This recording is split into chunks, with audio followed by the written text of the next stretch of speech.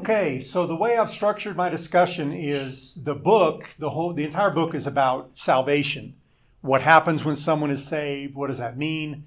And then from my perspective, given this idea that we're not saved by our works, nor are we saved by our faith, but we're saved by Christ, rethinking the role and what the New Testament is revealing about saving faith and Christian baptism. Now, you remember the second chapter in the book is called In the Beginning, ... Baptism. And so what we did is we went through primarily the book of Acts, the Gospels, Mark and Matthew, and then the book of Acts, and showed the importance or the significant primary role that baptism played in the early church. I stopped there at the end of the book of Acts and then went into that trajectory using the early church, the writings of the early church. We have a lot of writings from the 1st, 2nd, 3rd century that confirm that view. So it isn't really until the 4th century that things begin to change. And that's when we moved into the doctrine of original sin, the practice of infant baptism. Those two things together took Christian baptism and saving faith off on a completely different journey, from which we've never recovered, in my opinion.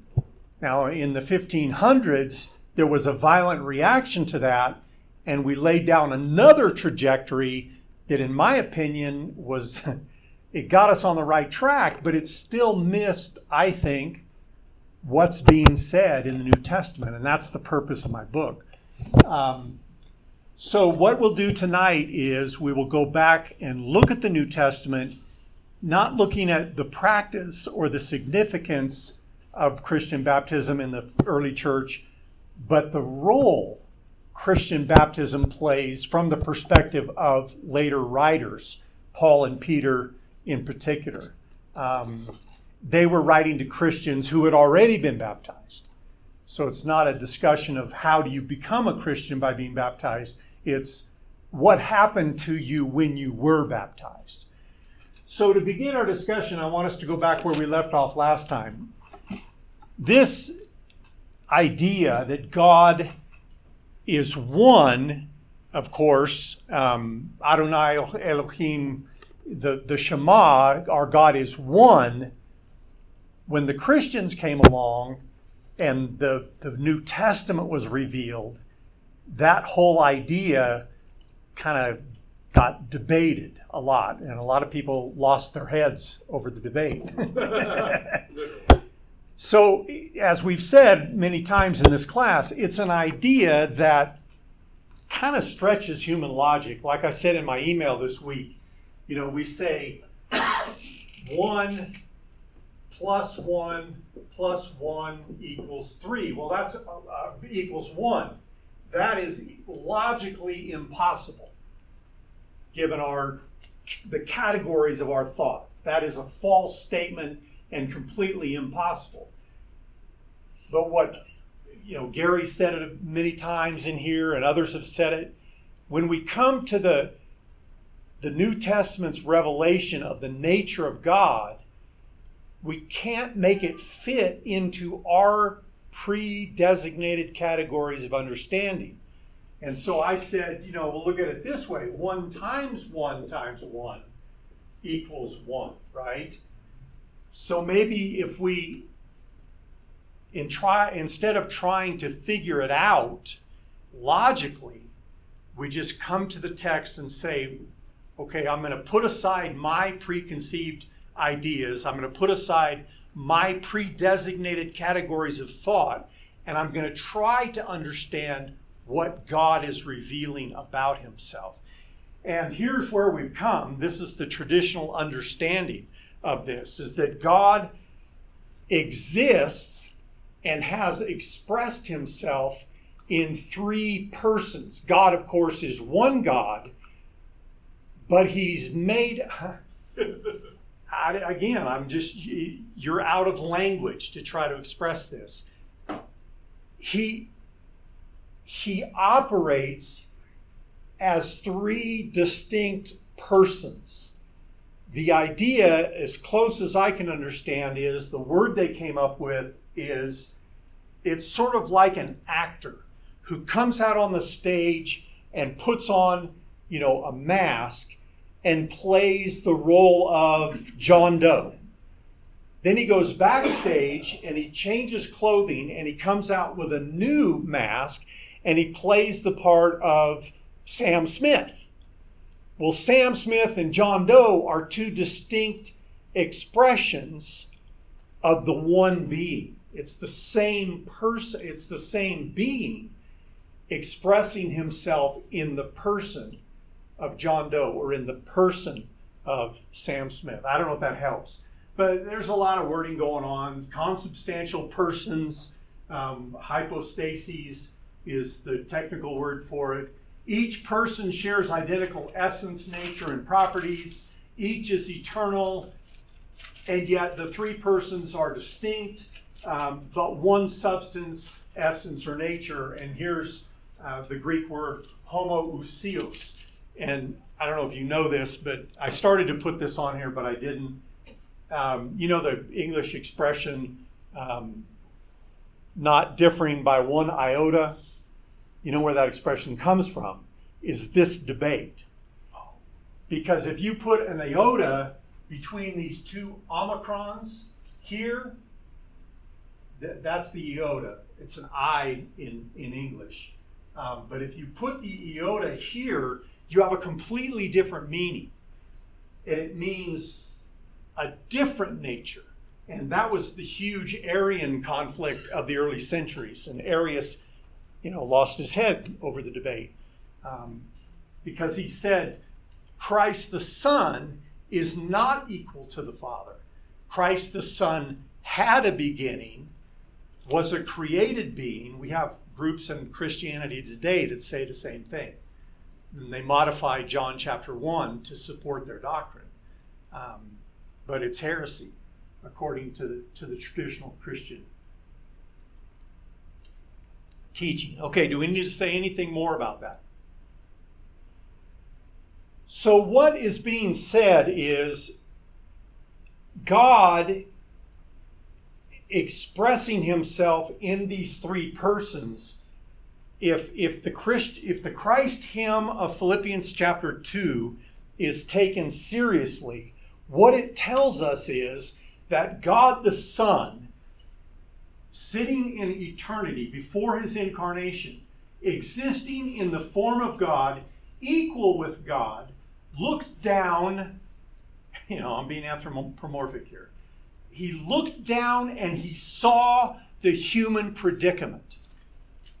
Human beings are forever enslaved by their own lack of faith and disobedience. There's nothing that they can do to get themselves out of the situation. And he made a decision.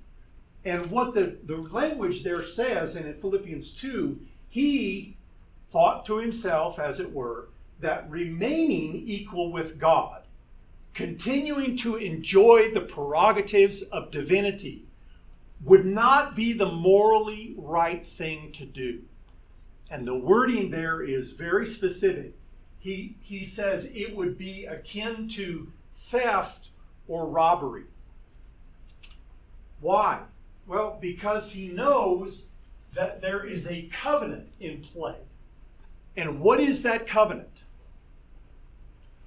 What is the promise that is weaved throughout the Old Testament? The covenant with Abraham? The one that Abraham couldn't split up to? Right. His side? That it was shaking when God walked between the animals? Yeah, and what is that covenant, Jeff? There are three parts to it. The promise actually begins in the garden, does it not? Yeah. With the promise that the seed, God will intervene. And through the seed of the woman, he will bring forth a human being that will reverse what's happened in the fall. And then it comes to fruition in Genesis 12, and God says, number one, your seed, through your seed, your descendants will become a great nation, And we see that at the beginning of Exodus, right? They indeed had become a great nation. They would inherit a specific land, and we see that in Joshua. They conquered that land. But we go back to Genesis 12, and there's one more component of that covenant that remains unfulfilled. And what is that? All mankind will be blessed. Through your seed, all nations of the earth will be blessed. And Paul says, when we get to the New Testament, that's the mystery. The mystery is God is not only the God of the Jewish nation, God is the God of the Gentiles as well. All nations will be blessed. So this member of the Godhead, saw the predicament, knew that there was a covenant in play, made this decision, and so he emptied himself. What does that mean? Kenosis is the word. And the Eastern Church has said a lot more very helpful things about this idea of kenosis that the Latin Church has. We tend to be very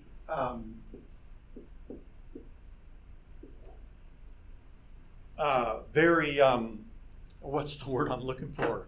When it pertains to the law courts, and not heretical, but forensic in our analysis.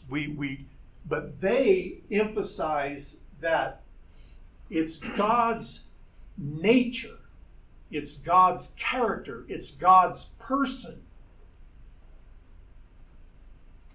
And so what Jesus, the Son, is doing, he's emptying himself of his divine prerogatives.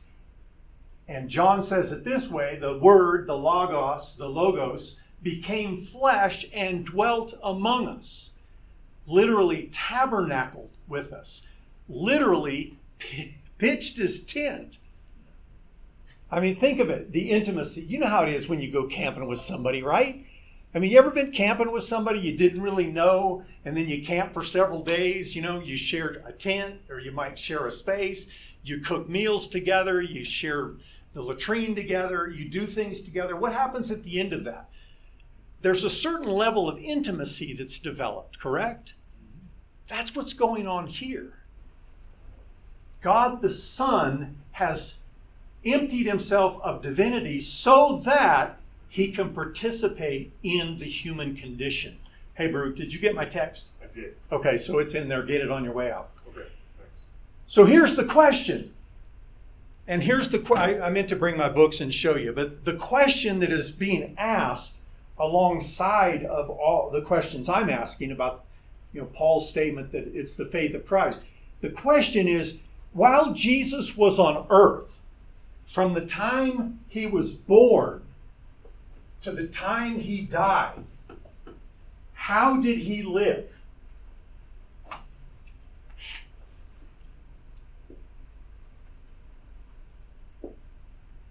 And the criticism is, we rush right to the cross and we talk about his death and his resurrection, and all of that's good. But if that's all he came to do, then why begin with an infant and live for 33 years? Does that life have anything to tell us about what Christ accomplished? And the answer is yes. And so the question I'm asking is, during this time, was he God pretending to be human? I wish Don were here. I want to hear his answer to this. Was he just pretending? No. And again, the revelation that comes to us is he was a real human being. He was really born of a woman. He was really a helpless infant. I mean, he wasn't laying in that manger with divine power. He was susceptible to all of the illnesses that every other infant was. He was susceptible to the rantings and ravings and insanity of King Herod. That's why they had to, flee to Egypt and protect him. He was vulnerable. He was a real human being. Well, what does that mean? Well, here's the real question. And here we're doing well on time, so I want to get your ideas here. While he was living, how did he do the things he did?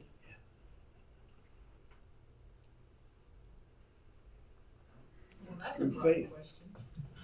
Well, for example, specifically, if you got my email, turn to Matthew 17.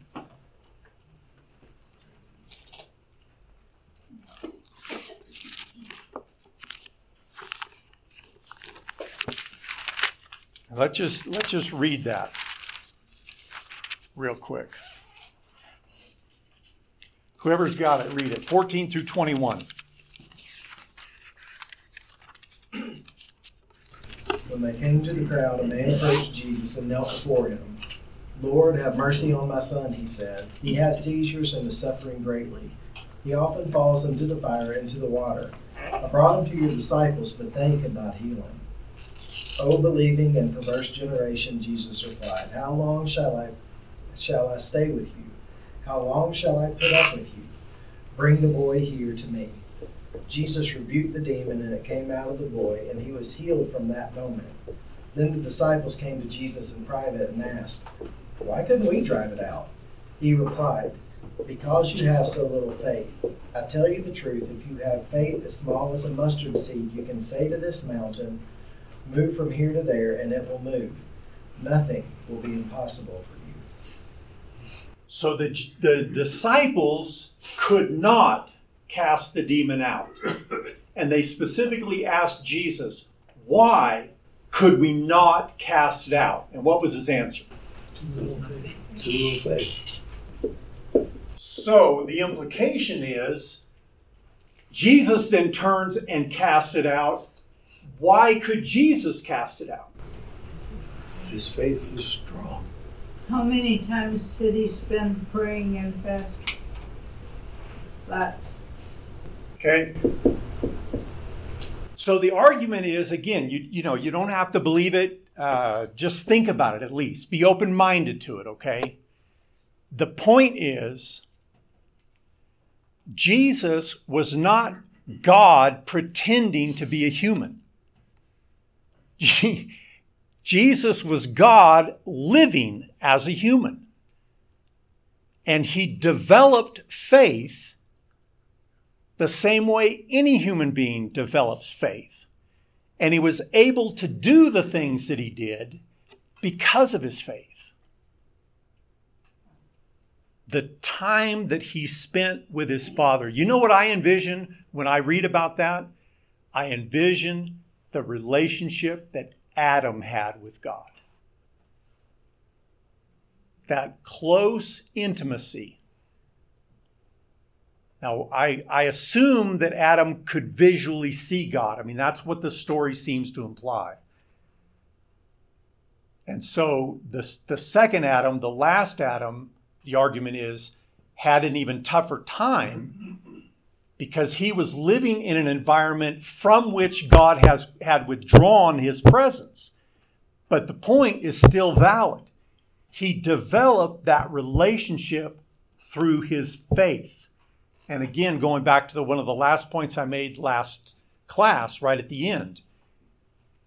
Jesus, Hebrew writer says, he perfects faith. Doesn't say it perfects my faith or your faith.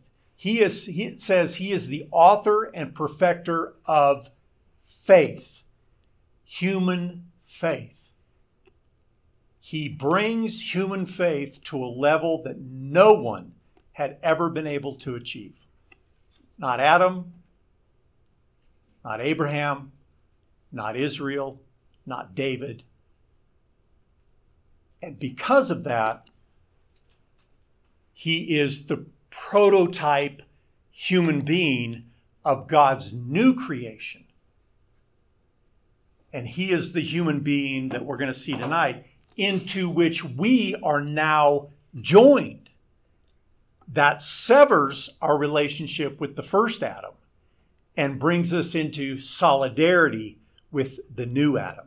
We'll get to that in a minute. Okay, the other one I gave you in the, what story is this? We won't go read it. Matthew 14. What happens there?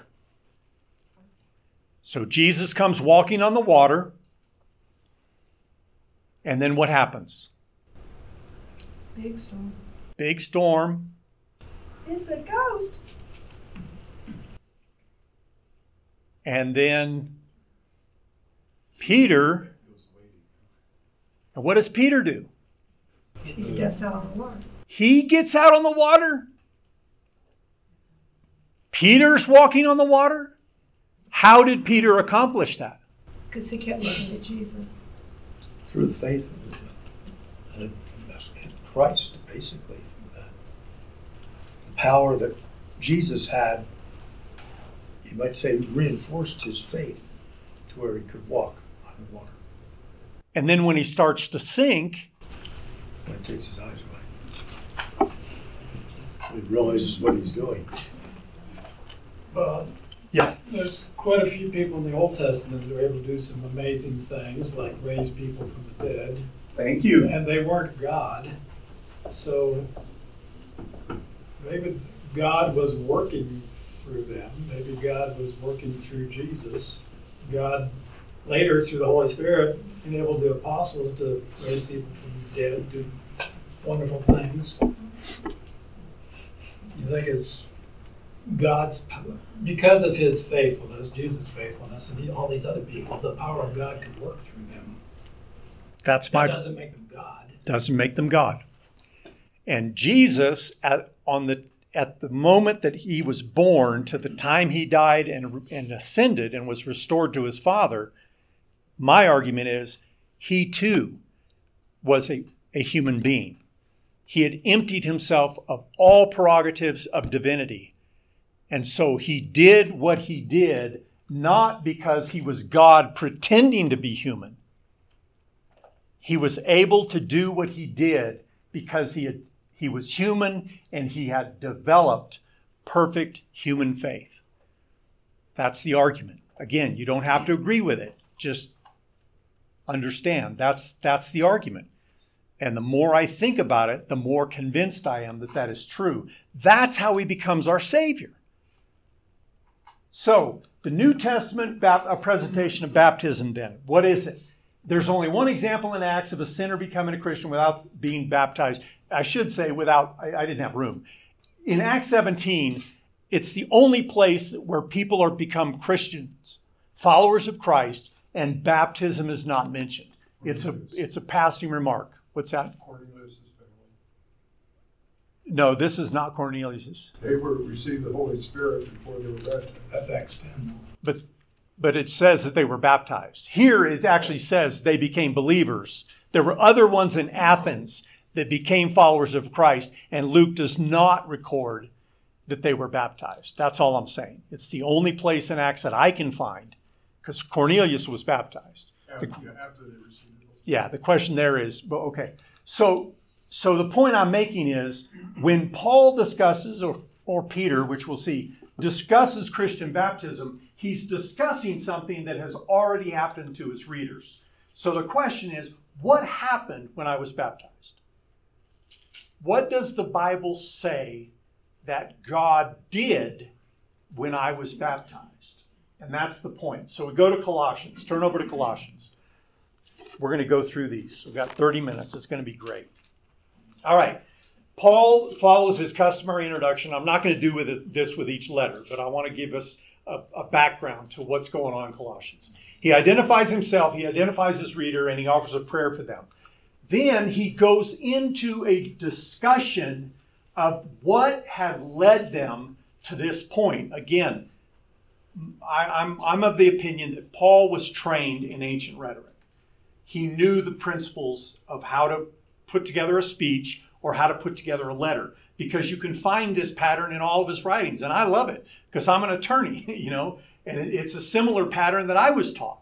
And so you look at 1 Corinthians, there's his purpose statement right there. And everything else falls into him supporting this one purpose statement.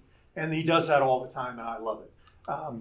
So what is it in Colossians that forms this narration of what has brought us to this point? Well, first of all, he says, God the Father is at work in the world and within you Colossians. So that's the first thing I want you to understand. God has qualified you to share, he says. So the point is, God is at work. As Richard Rogers used to say, from Genesis to the maps, it's about what God is doing. That's what this story's about. He is accomplishing his purpose. Human redemption is God's work, not our work. And we miss that, I think. And that's one of the key mistakes that the Protestant Reformation has made. So again, Paul assures us, the Father has qualified us to share in the inheritance of the saints. And remember that word saints, what does it mean? It means one who's been made righteous, one who has been made holy. The holy ones, the righteous ones.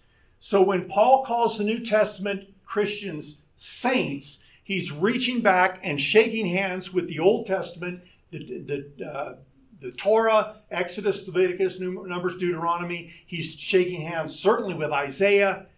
And he's saying the promise that God made has come to fruition. What promise did God make?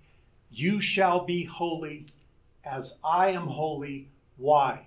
Because you are my people. I have made you my people, which by definition means I have made you holy. Now, the prophets were good at saying, now go live like that. And the people were good at not listening to that second part of the sermon, and God brought a lot of judgment on them. But the basic truth is there. If God makes you his child, by definition, he has made you holy as he is holy, as righteous as he is righteous. Otherwise, you couldn't be his child, right? Okay. He's rescued us from the dominion of darkness and brought us into the kingdom of the Son he loves, in whom we have redemption, the forgiveness of our sins. So the question is, Paul's worldview, God has broken in on human history. God has established a new creation. The kingdom of light is now at work and existing within the dominion of darkness. So Jesus told the parable of the tares. Should I go out there and pull up all those weeds? No. God's kingdom is growing among the tares. And so many times our attempts at evangelism, and we're out there trying to tear up the tares and preserve the kingdom, preserve the church, lock the doors, don't let those people in. I mean, I could preach a sermon here, right? When what is it we're supposed to be doing? Looking for those who are willing to embrace the kingdom of light, to live in the world, but come out of the world and no longer be a part of the world. That's what the message is about, right? Okay, so how the two worlds interact? There is activity that takes place in this realm. It's preaching, it's teaching, it's proclamation of the Word of God. It's hearing the Word of God and understanding its implications. There's believing, there's trusting, there's developing faith in that Word. There's repentance, there's turning from sin, there's confessing of Jesus, Lord of all, God's answer to the sin problem. There's Christian baptism. All of this is critical. All of it is critical. None are more important than the other. But,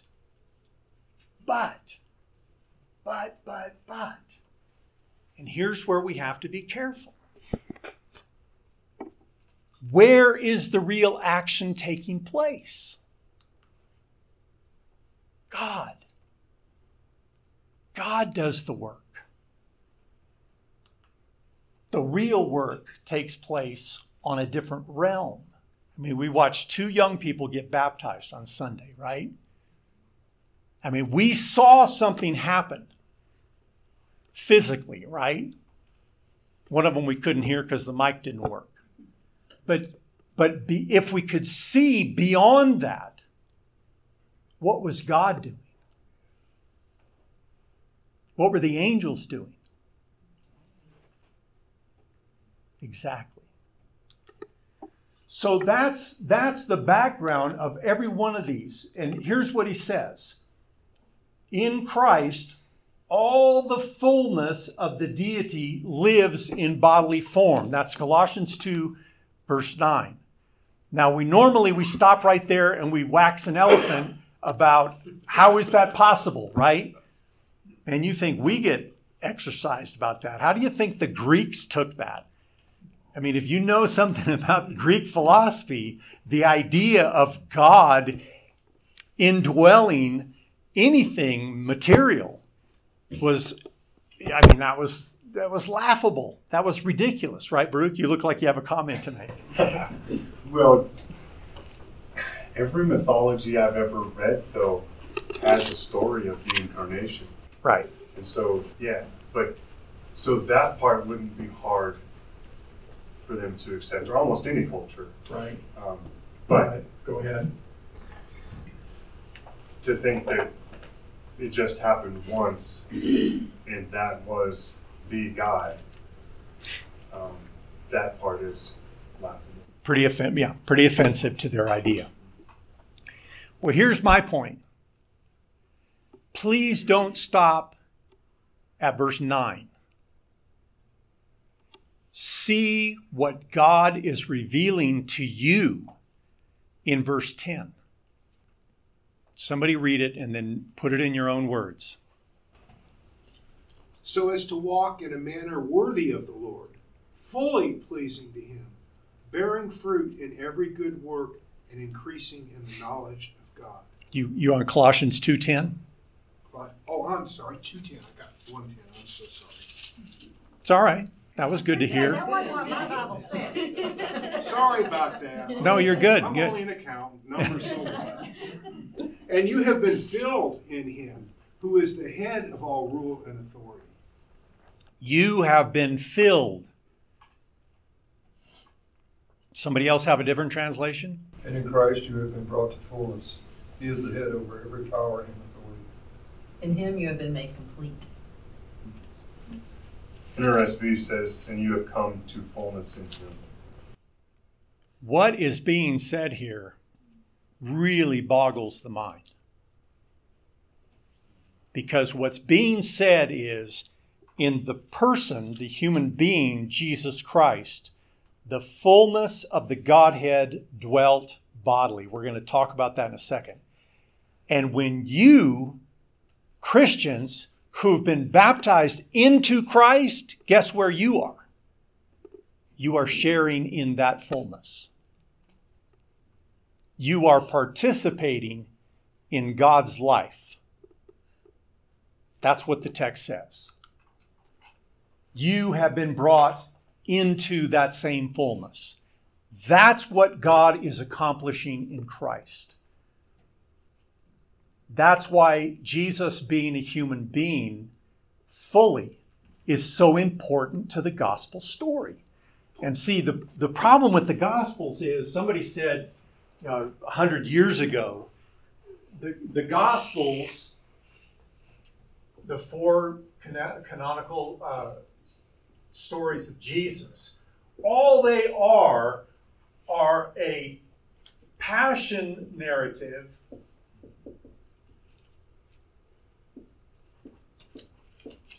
with an extended introduction. And that idea carried the day for 80 years. So the most important thing, let's just get to the death and the resurrection. And all this other stuff doesn't matter. It's just a build-up to this. And people are saying, no. You're missing the point.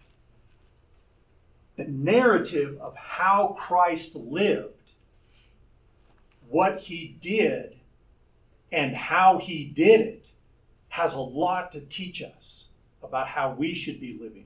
And in our discussion right now, the point is, he was a human being who developed perfect human faith. So he's the head over all power and authority. And again, you are participating in that. In him you were circumcised with a circumcision not made by human hands. So now he's getting into his idea of baptism. Your whole self was ruled by the flesh, but it was put off when you were circumcised by Christ. When were you circumcised by Christ? When you were buried with him in baptism. So the idea is when Mike McKinley put Keegan under the water, Mike put Keegan under the water, what did God do?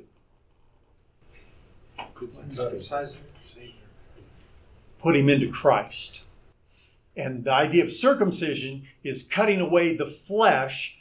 The idea is cutting away the tie that Keegan had to the first Adam and uniting him with the second Adam. And so when he brought him up out of the water, Keegan's all wet and got to comb his hair and all that. But where is Keegan now? He's in Christ. He is now participating in the fullness of the life of God. So there's also a kind of a double meaning there with the circumcision, because circumcision, when it began in the Old Testament with Abraham, it was a promise and a covenant between Abraham and God. Correct. And so the fact that it's not here, not a physical circumcision, but a spiritual circumcision as well. Exactly. And it's the same promise. It's the same covenant. We're going to see that in just a minute in Peter. Okay, in which you were also raised with him through your faith. What does our faith do? Does our faith make us righteous? No, it can't. Christ's faith makes us righteous. Our faith is in the working of God.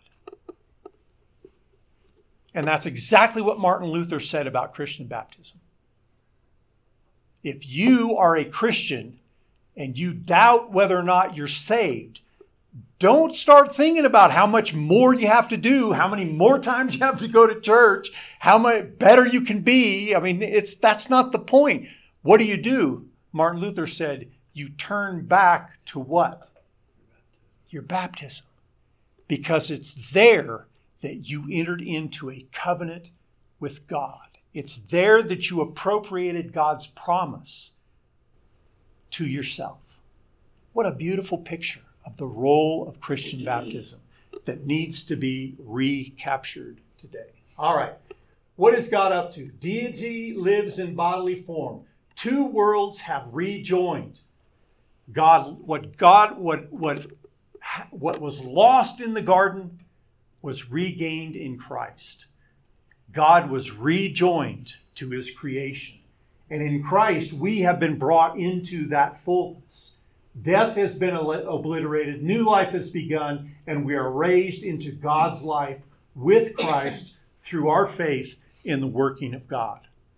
So I remember, in Colossians, baptism signifies the convert's conversion from allegiance to the old Adam and the old creation, the dominion of darkness, into allegiance to and solidarity with the last Adam, Christ. We are in union with the new creation, inaugurated by the new Adam, who is Lord of all. Entry into the eschatological covenant people of God, that's a fancy way of saying we also become members of the church, right? At the same moment. And we are also, in God's eyes, morally transformed into the image of the Son of God. Now, we can't chase that one out. That's book number 2, okay? But that's what happens. Go ahead, Steve. You had something else? No, I just went, wow, the sequel. Yeah. Wow. Yeah. And God is the actor. That's the point. Who does it? God does it. He gets the action of all the verbs. And I remember Alan Austin. I always want to call him Austin. Every time I see him, I call him Austin. One of our very first classes, here's an elder, one of our shepherds. And what did he say to us? He said, man, come on, guys. We don't obey God in the sense that Christ obeyed God. We receive from God his blessings. And I said, that's why I love this church. And that's why I love Alan Austin. because I think the guy gets it. It's not about us. It's a free gift that we receive by faith. All right, Peter agrees with Paul. So Peter reveals the instrument of God's action, the how. For Christ also suffered once for sins, the righteous for the unrighteous, to bring you to God. He was put to death in the body, but made alive in the spirit. God waited patiently in the days of Noah while the ark was being built. In it, the ark, only a few people, 8 in all, were saved through water.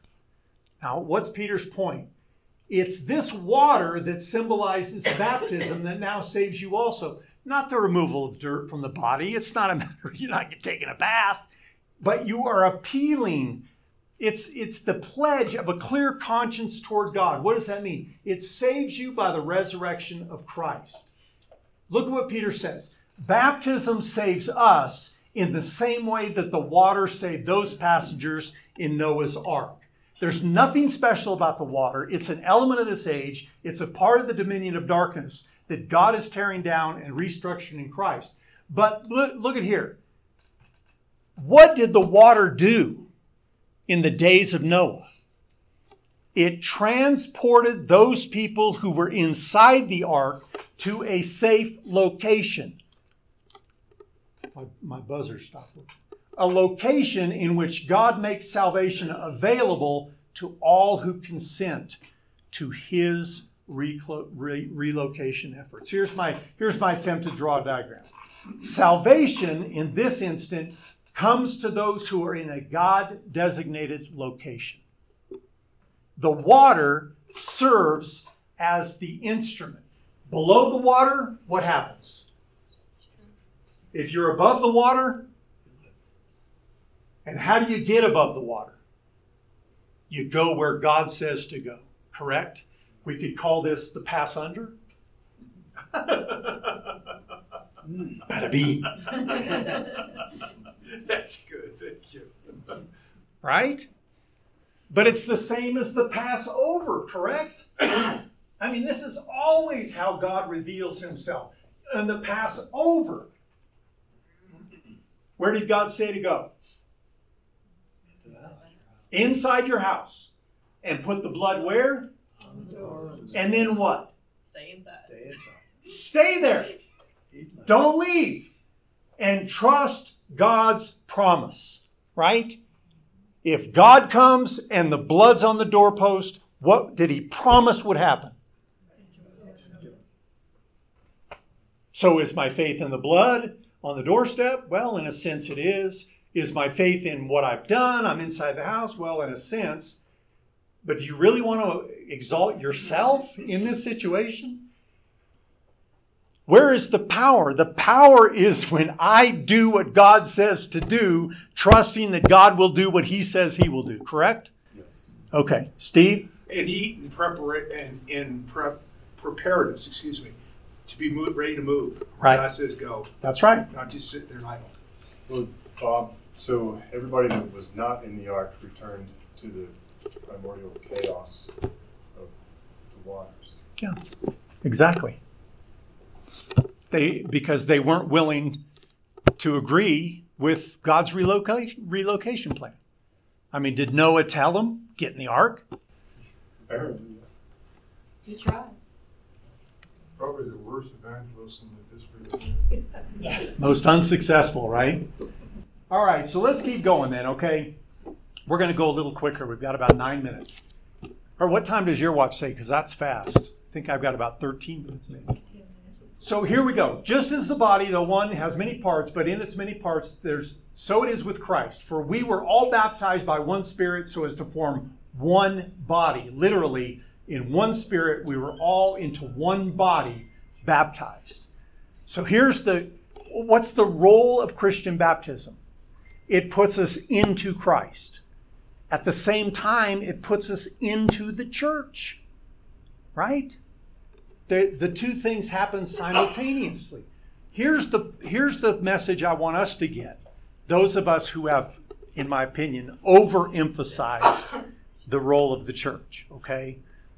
I don't mind us emphasizing the role of the church as long as we don't thereby de-emphasize the role of Christ, which I think in the past we've been guilty of doing. Because, look, our works don't save us, our faith doesn't save us, the church doesn't save us.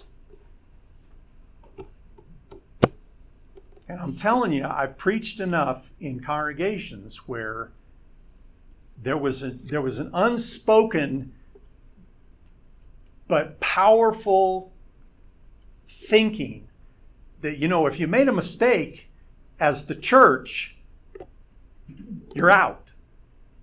So therefore, if you built a building with a kitchen, you're out. If your preacher said the wrong thing on a certain pet doctrine, you're out. And so it's a witch hunt. I remember after 4 years of preaching at the first church, I didn't even know this was happening. But I got called into the elders meeting.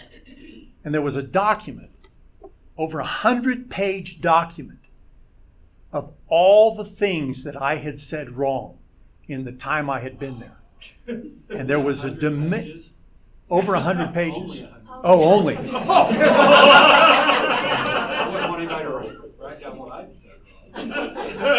And there was a demand that I be fired immediately because the soul of the church was in danger because I was a false teacher. That's the mentality. At least they gave you 4 years. Well, the sad part of that story is I went to another church where I served as a missionary, and they had a position. And I was just shell-shocked. It was my first preaching assignment.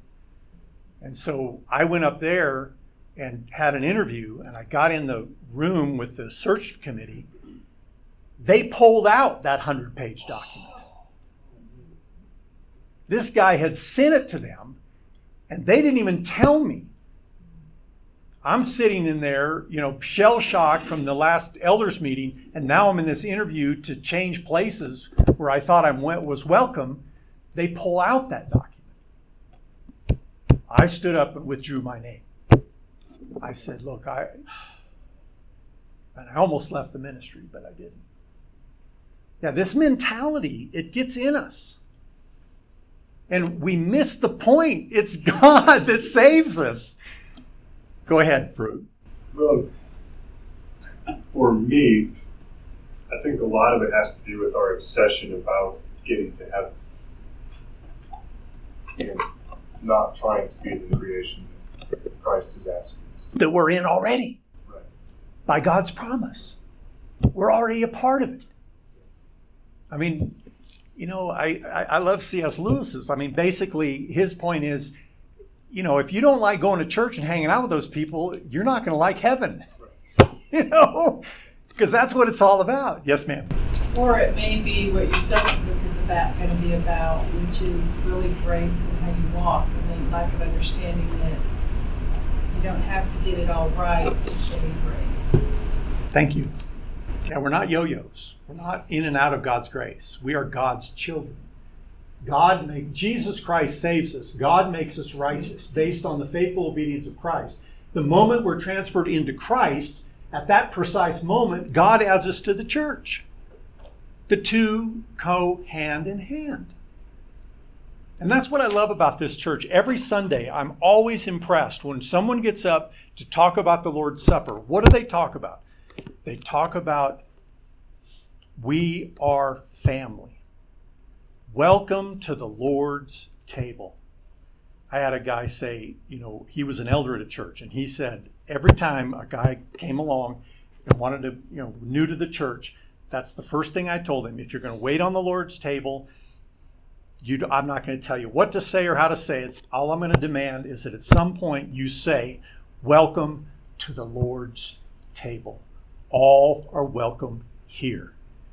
We are family in Christ. And if we take Paul's statement in 1 Corinthians seriously, the emphasis is not vertical. The emphasis is horizontal. And if we're excluding people from that table based on their skin color or their social class like they were doing in the first century, Paul's got some pretty hefty things to say to us. Number one, you're not discerning the Lord's body. And he's not talking about the physical body hanging on the cross. He's talking about his church. He loves his church. And if you're excluding people on social grounds or skin color grounds, you got some thinking to do. Okay, let's move along. Let's finish this up. Whoop, this didn't work out. Okay, so Ephesians 5, we know that. Husbands, love your wives just as Christ loved the church, gave himself up for her, cleansing her. Who does the cleansing? Washing her. Who does the washing? Presenting her blameless, without blemish, holy. What's he talking about? He's talking about husbands, how you should treat your wives, but what he's saying is, this is what Christ has done for the church. When he presents you to his Father, is he going to talk about all the knucklehead things you did? Of course not. He's going to present you holy and blameless. How's he going to do that? Based on how many times you attended Wednesday nights? No. Who loved? Who gave himself? Who makes her holy? Who cleanses her? Who presents her? God, God, God. Who gets all the action of all the verbs? God, Titus. At one time, we too were foolish. Here's some verbs we get the action for, right? Disobedient, deceived, enslaved, all kinds of passions and pleasures. We lived in malice and envy, being hated and hating one another. Oh, we get the action of those verbs. Who was foolish? Who was disobedient? Who was deceived? Who was enslaved? Best two words in the New Testament, right? But God.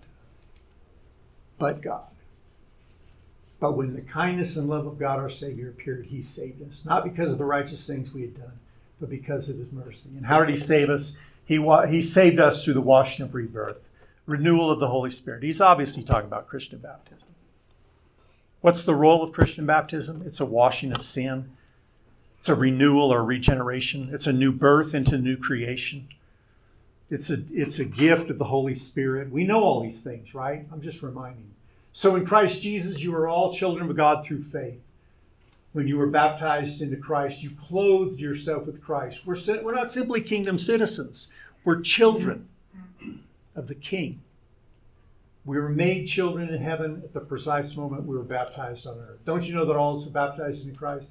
We were therefore buried with him through baptism into death, in order that just as Christ was raised from the dead through the glory of the Father, we too may live a new life.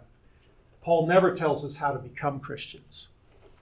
He tells us what happened when we did become Christians and were baptized. So I want to finish the class. What do we got? 2 minutes? 3 minutes? Go ahead, Benita. No, sorry. I'm saying 1 minute. Okay, 1 minute. Here's my point. And we were talking about this before class, right? Max Lucado's going that way, and all kinds of other scholars are coming this way. There's a lot of talk out there that sounds really, really encouraging, like this. Furthermore, Paul's specific use of the preposition eis, I taught this, right, expresses an aspect of the relationship of the Christian to Christ, occurring most often with the words denoting faith or baptism and connoting the initial movement of introduction or incorporation by which one is born into life in Christ. Paul's viewed Christ's death, it's not just his own death, it was the dying of the old Adam, while his resurrection through the glory of God is the rising of the eschatological, the last Adam. The death of the old Adam involves the progenitor of the former humanity. The former humanity is dead. The old creation is gone. It no longer defines us. What defines us? The rising of the new Adam, Jesus Christ. The new life that he gives us in him. In light of the understanding of Christ's death as a representative death for all, Paul affirms that those who have been baptized into Christ have been baptized into his death. Thus, the baptized belong to the new creation that Christ, the last Adam, inaugurated by his saving death and resurrection. Incorporated into Christ by their baptism, they have been entered into his saving death. Paul's intention is introducing baptism is not to emphasize how we were buried with Christ, but to demonstrate that we were buried with Christ. Frank Matera is a professor at a Baptist college, a Baptist seminary. He quotes Douglas Moo, who is another professor at another Baptist seminary. What am I saying? I'm saying, folks, in 10 or 15 years, there is going to be a lot of common conversation that we can be a part of about the role and the significance of Christian baptism. We ought to be leading the charge. My hope is that we are at least participants in the conversation, okay? All right, we'll quit with that. That fair? Let's quit with that. I'll start there next time. Thank you. Great job. There are positive things happening in Christianity, and we need to be a part of it. Let's pray. Father, thank you for your word. Thank you for your promise. Thank you for what you based on your character and your ability, the fact that you cannot tell a lie. And you made the promise to me and to everyone else in this room who's been immersed into Christ, that it doesn't matter the stupid things that I've done. It doesn't matter the low points of my faith. It doesn't matter the struggles that I've had. Those things don't define me. I am who you say I am in Christ. And in Christ, I am a new creature. I am your son. I've been washed. I've been cleansed. I've been brought into your life. And Father, I ask that as we leave here, please give us the strength of faith to live a life that expresses the truth that you've promised us of who we are in Christ. Help us to live that way. Not because by living that way we earn it. You've given it to us as a free gift. Now help us respond in an appropriate way to your grace by living lives of love, living lives of grace, living lives of instant forgiveness, living lives of community with each other and with this world to the best we can. In Jesus' name we pray. Amen. All right. See you next week. Hey, I'm Eddie White, the Senior Minister for the Eastside Church of Christ. Sure want to thank you for joining us today on our podcast. I hope today's message was indeed a blessing to you. I'd like to invite you to browse our website at eastsidesprings.com to get more information or to contact us. And as always, we indeed welcome you to join us for our worship service in Colorado Springs every Sunday at 10:40 a.m. as we seek to live out Jesus' mission of making disciples of all nations.